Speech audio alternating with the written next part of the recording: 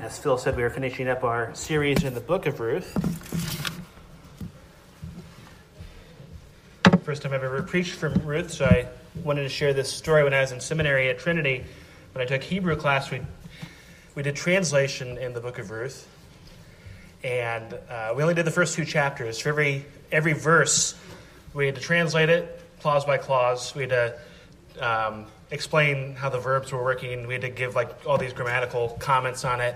We had to explain variations in other manuscripts, give a commentary on it, talk about the structure of it, compare it to four other translations, and at the end, retranslate it, explaining if and why we changed anything from our initial. So my chapter 1 of Ruth, I think, has 22 verses, 23, I think. And my notes were 79 pages. And the professor gave me a D+. And I was like, what's the deal? And he said, you did the minimum.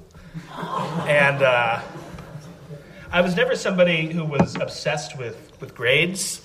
I think that might have been the only time I ever cried over a grade. We did chapter 2. My notes were 99 pages. And I got a B-. So.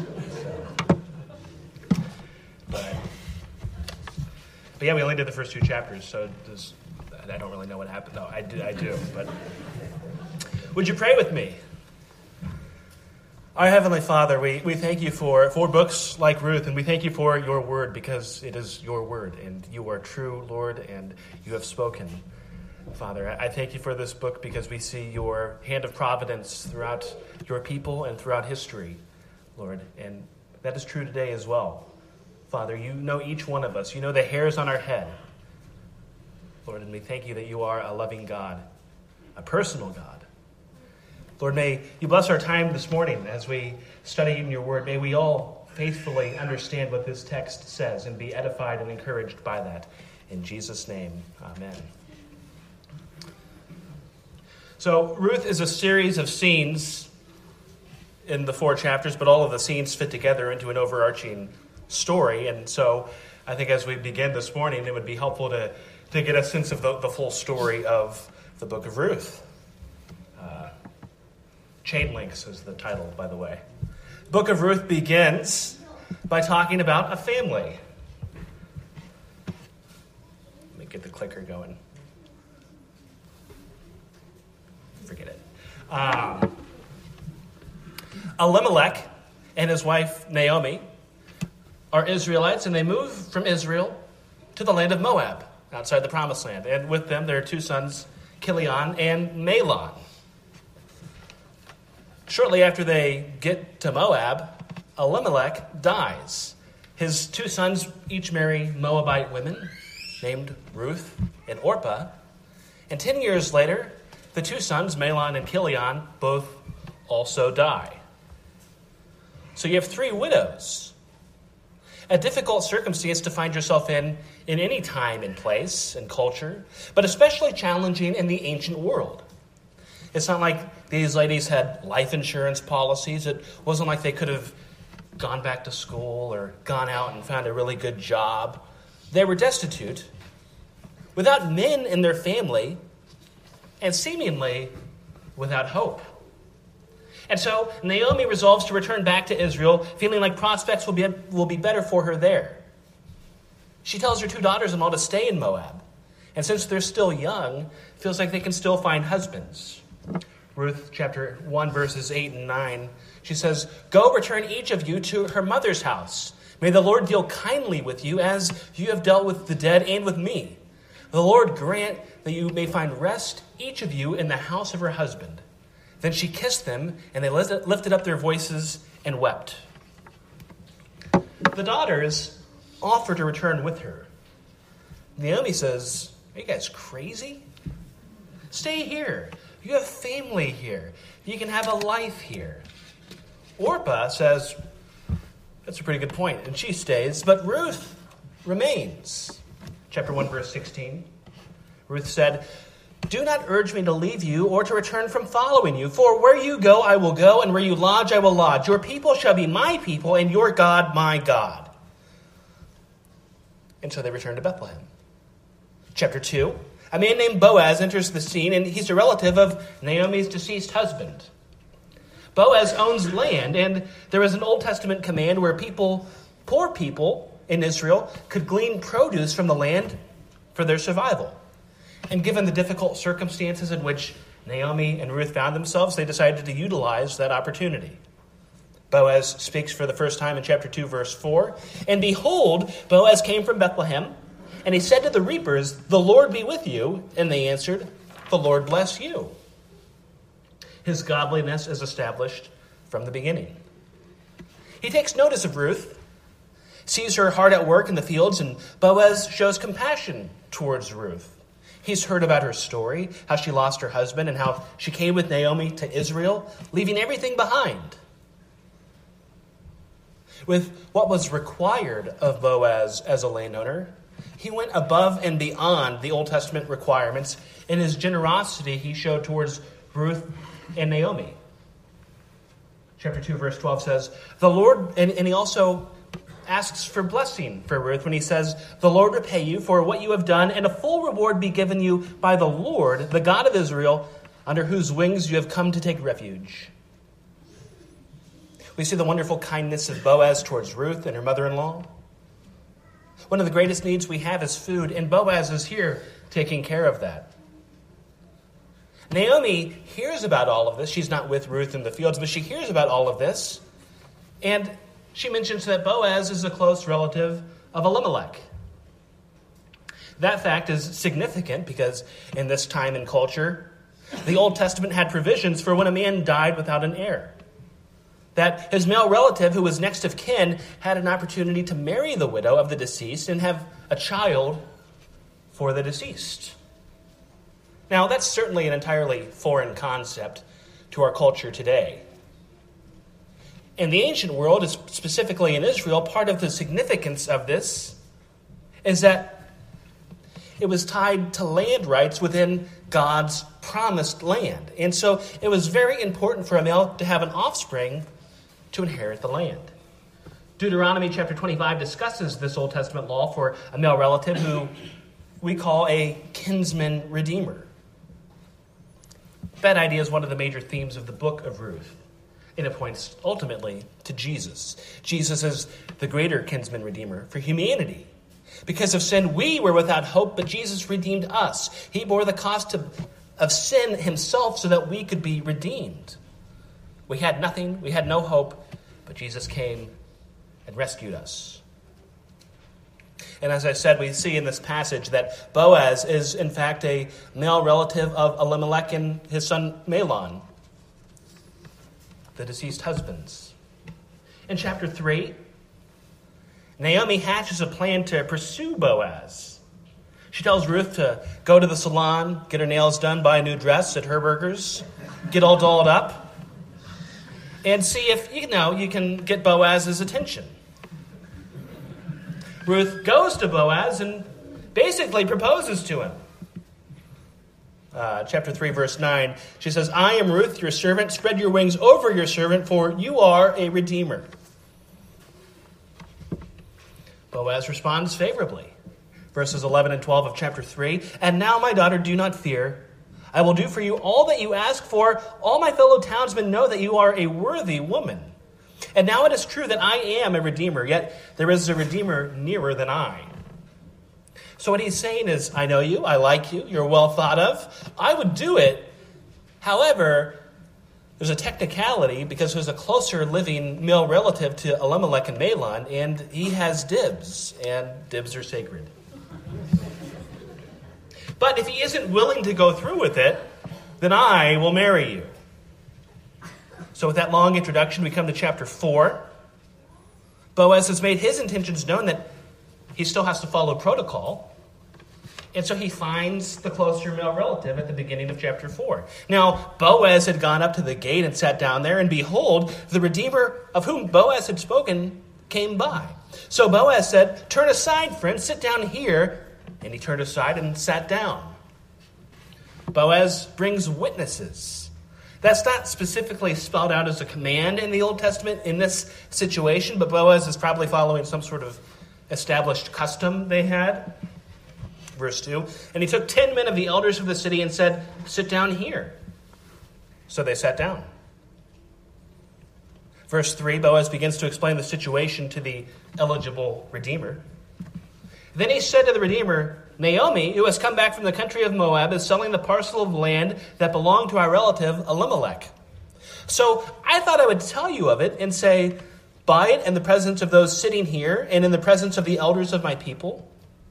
If you will redeem it, redeem it. But if you will not, tell me that I may know. For there is no one besides you to redeem it, and I come after you. So basically what Boaz is saying is, you've got dibs. Do you want this? It's up to you. I'm interested if you're not. Now, to this point in the book of Ruth, we know Boaz. We like Boaz. We've seen the relationship of Ruth and Boaz. And the other relative says at the end of verse 4, I will redeem it. That's not what we want. But then Boaz throws in the other part of the deal in verse 5. Then Boaz said, the day you buy the field from the hand of Naomi, you also acquire Ruth the Moabite, the widow of the dead, in order to perpetuate the name of the dead in his inheritance. It's a package deal. Ruth comes with the land.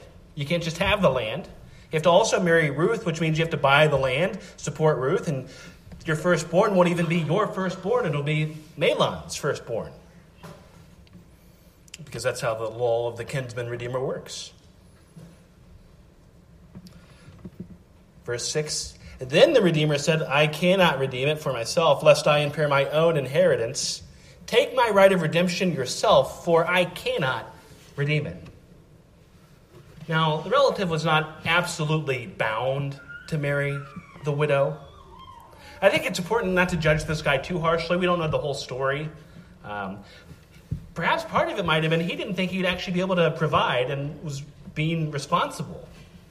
In any event, that opens the door for Boaz to marry Ruth. Verse 7. Now, this was the custom in former times in Israel concerning redeeming and exchanging. To confirm a transaction, the one drew off his sandal and gave it to the other, and this was the manner of attesting in Israel. So when the Redeemer said to Boaz, buy it for yourself, he drew off his sandal. We don't know exactly why that is part of the custom. Again, that specific aspect of it isn't explicitly commanded. Once again, it's probably some sort of Israelite custom that had developed and somehow become part of tradition. Boaz addresses the elders who have come with him in verse 9. Then Boaz said to the elders and all the people, you are witnesses this day that I have bought from the hand of Naomi all that belonged to Elimelech and all that belonged to Chilion and to Mahlon. Also Ruth the Moabite, the widow of Mahlon, I have bought to be my wife to perpetuate the name of the dead in his inheritance, that the name of the dead may not be cut off from among his brothers and from the gate of his native place. You are witnesses this day. The elders affirm Boaz's intentions. Verse 11, so do the rest of the onlookers, and they also call for divine blessing on Ruth and Boaz. Then all the people who were at the gate and the elders said, we are witnesses. May the Lord make the woman who is coming into your house like Rachel and Leah, who together build up the house of Israel. May you act worthily in Ephratah and be renowned in Bethlehem. And may your house be like the house of Perez, whom Tamar bore to Judah because of the offspring that the Lord will give you by this young woman.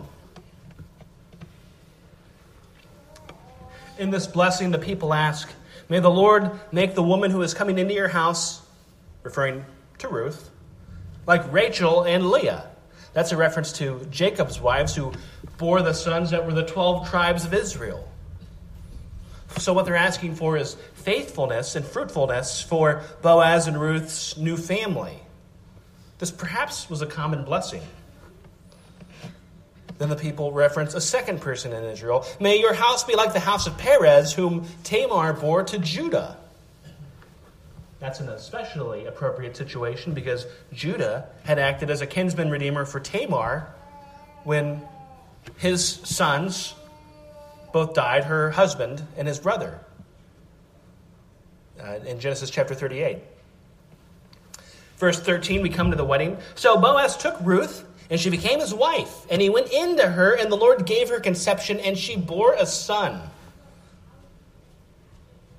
The widow finds a husband.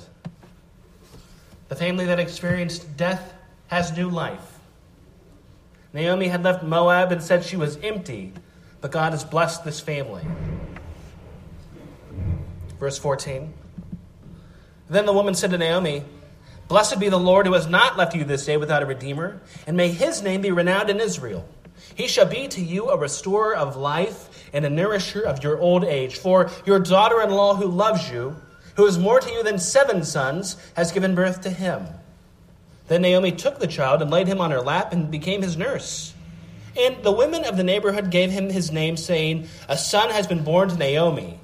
They named him Obed. He was the father of Jesse, the father of David. It's a little bit confusing. It's Ruth and Boaz's son. David is mentioned at the end of verse 17.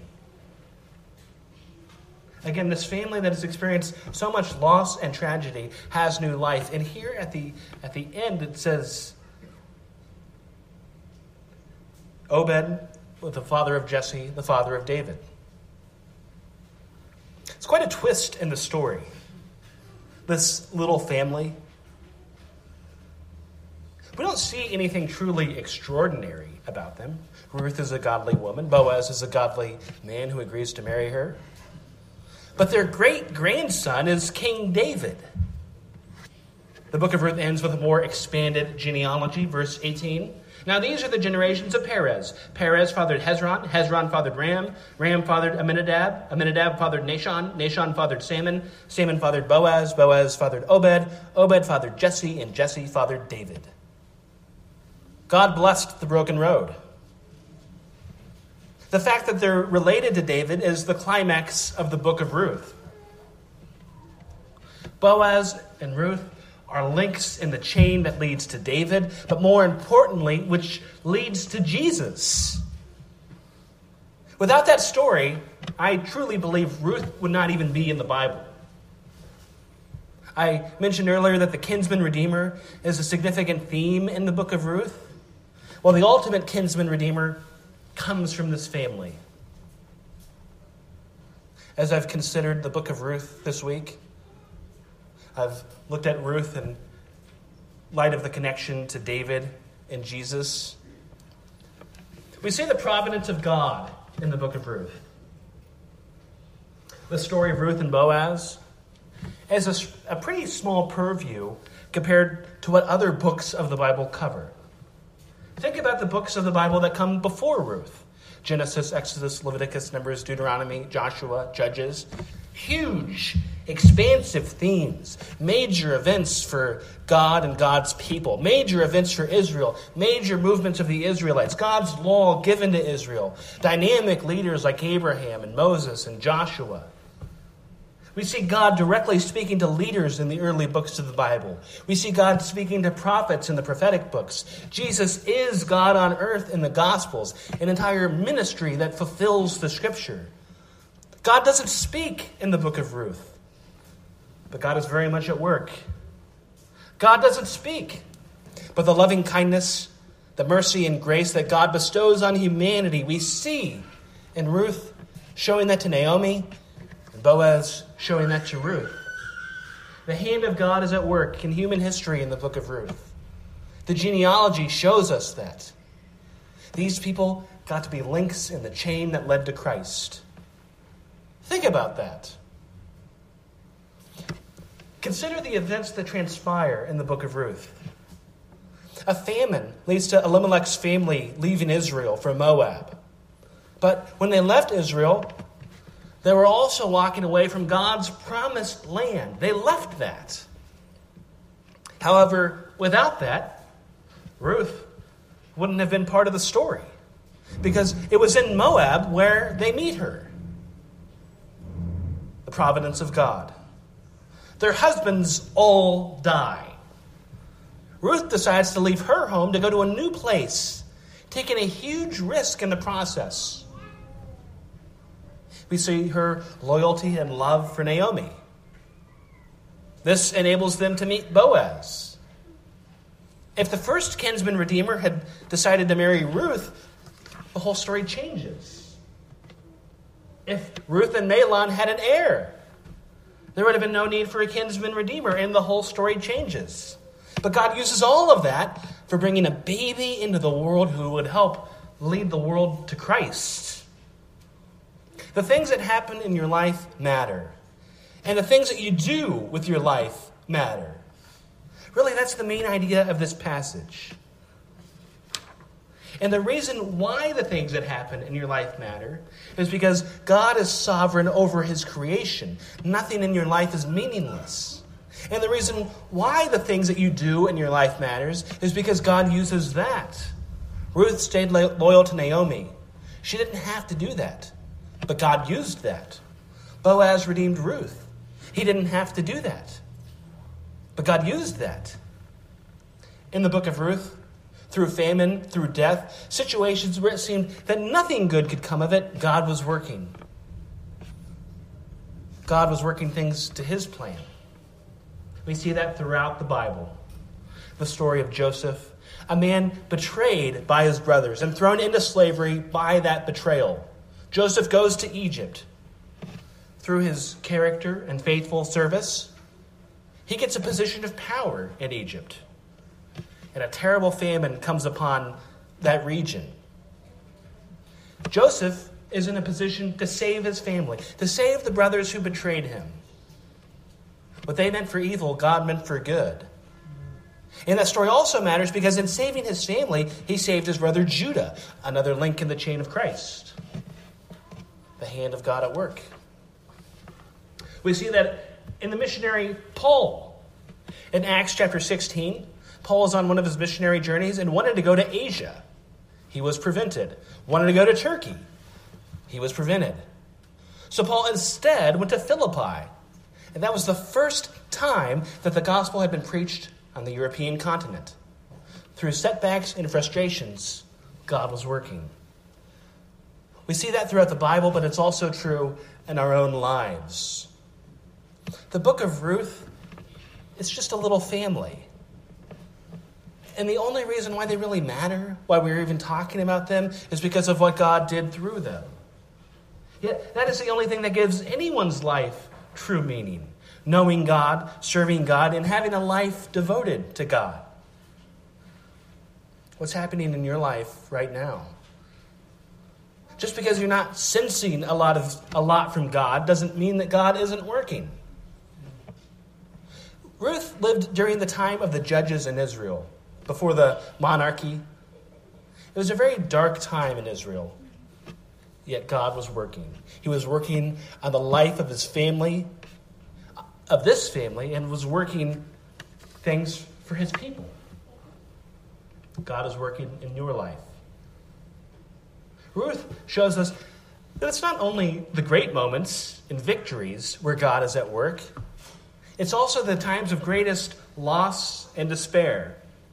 The experiences in our life that can make us either bitter or better, that can define us or defeat us.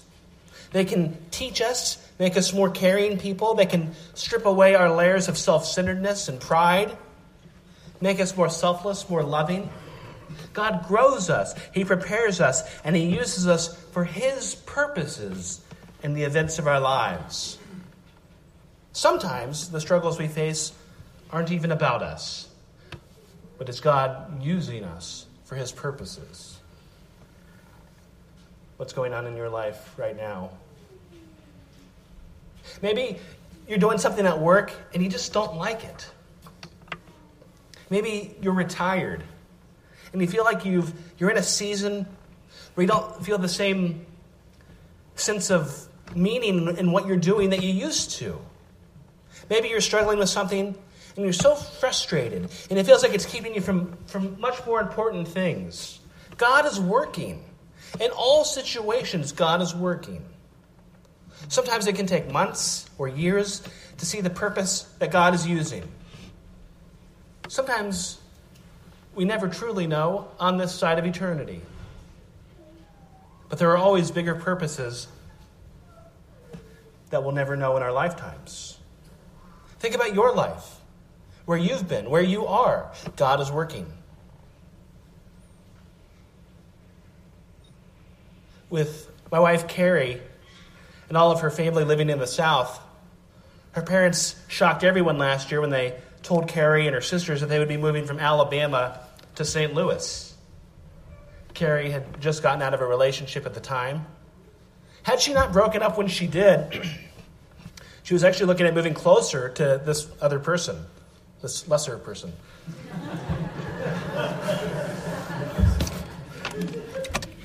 But with nothing keeping Carrie in Atlanta, her parents asked her if she wanted to move to St. Louis. Without her parents moving to St. Louis, Carrie would have never looked at moving up north. God is working.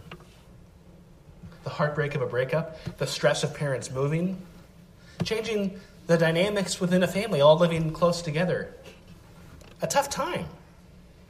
But if one piece of that story changes, Carrie and I would have never met. The things in your life matter. Because when we met online, I included places like St. Louis in my search, but I wasn't looking across the country. Never would have met. It's like a fairy tale.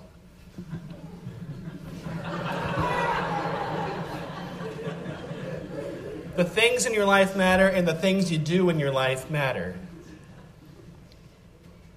It's interesting to me that the thing that is most noteworthy about Ruth and Boaz, the fact that they're in the line that leads to David and leads to Christ, is something that they didn't even know about in their lifetime.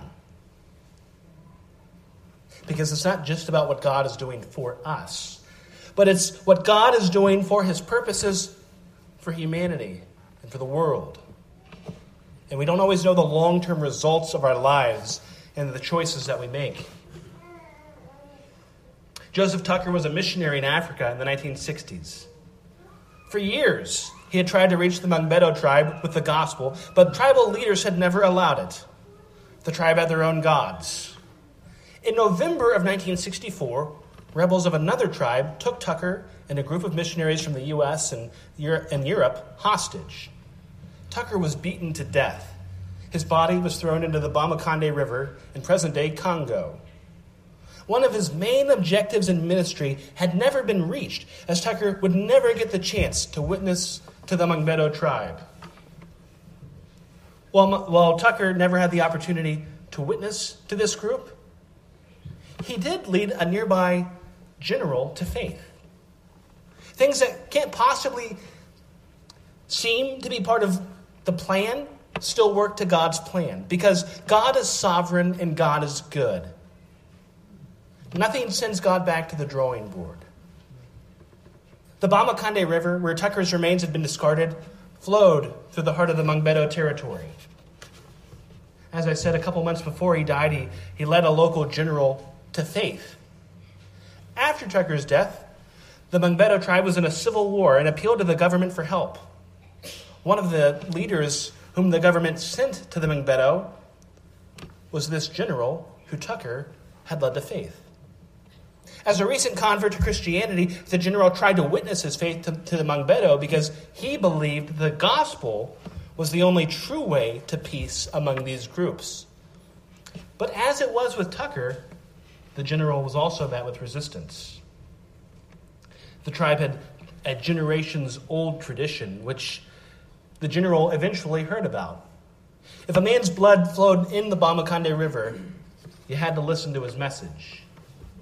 With that knowledge, the soldiers summoned the elders of the tribe to tell the story of Joseph Tucker, the life he lived, the death he died, and most importantly, the God he served. And the tribe who was told constantly, who had told Joseph Tucker no, finally heard the gospel. His death might have seemed like the end of the line, but it was because of his death that the people were in a position to hear the gospel and be pointed to life through Christ. Since that time, hundreds of thousands of Mangbetu have come to faith in Jesus, and dozens of churches have been planted among them. Of the 1.6 million Mangbetu today living in the Congo and Uganda, the Joshua Project estimates that more than 96% of them are Christians. What happens in your life matters, and the choices you make matter. You might not always see the fruit, but we must still be faithful. I think of my Aunt Ruth. She's actually my great aunt, and she is a great aunt.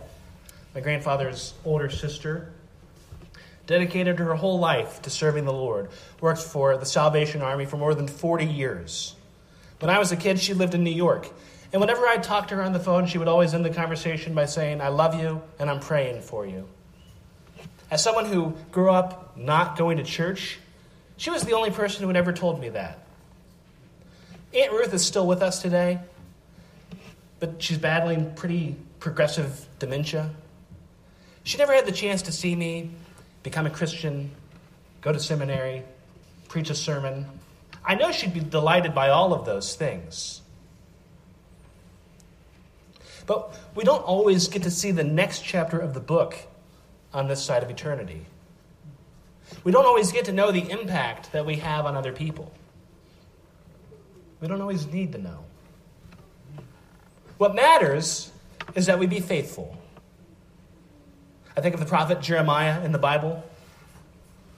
Some of the Old Testament prophets had pretty short careers. The period in which they were actually prophesying could be pretty short. But for Jeremiah, it was pretty much his entire life, called as a young man. And that persisted throughout his life. He was a prophet. And in all of that, Jeremiah only converted one person. It'd be easy to look at that by any earthly standard and think he failed. But we don't control the fruit that our faithfulness produces. All we control is our faithfulness.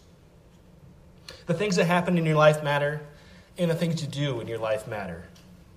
Because God gives meaning, and God is working throughout history to achieve his purposes. The Old Testament should clearly show us that. God is working through families and through the nations of the world to bring about his purposes. God is doing that today.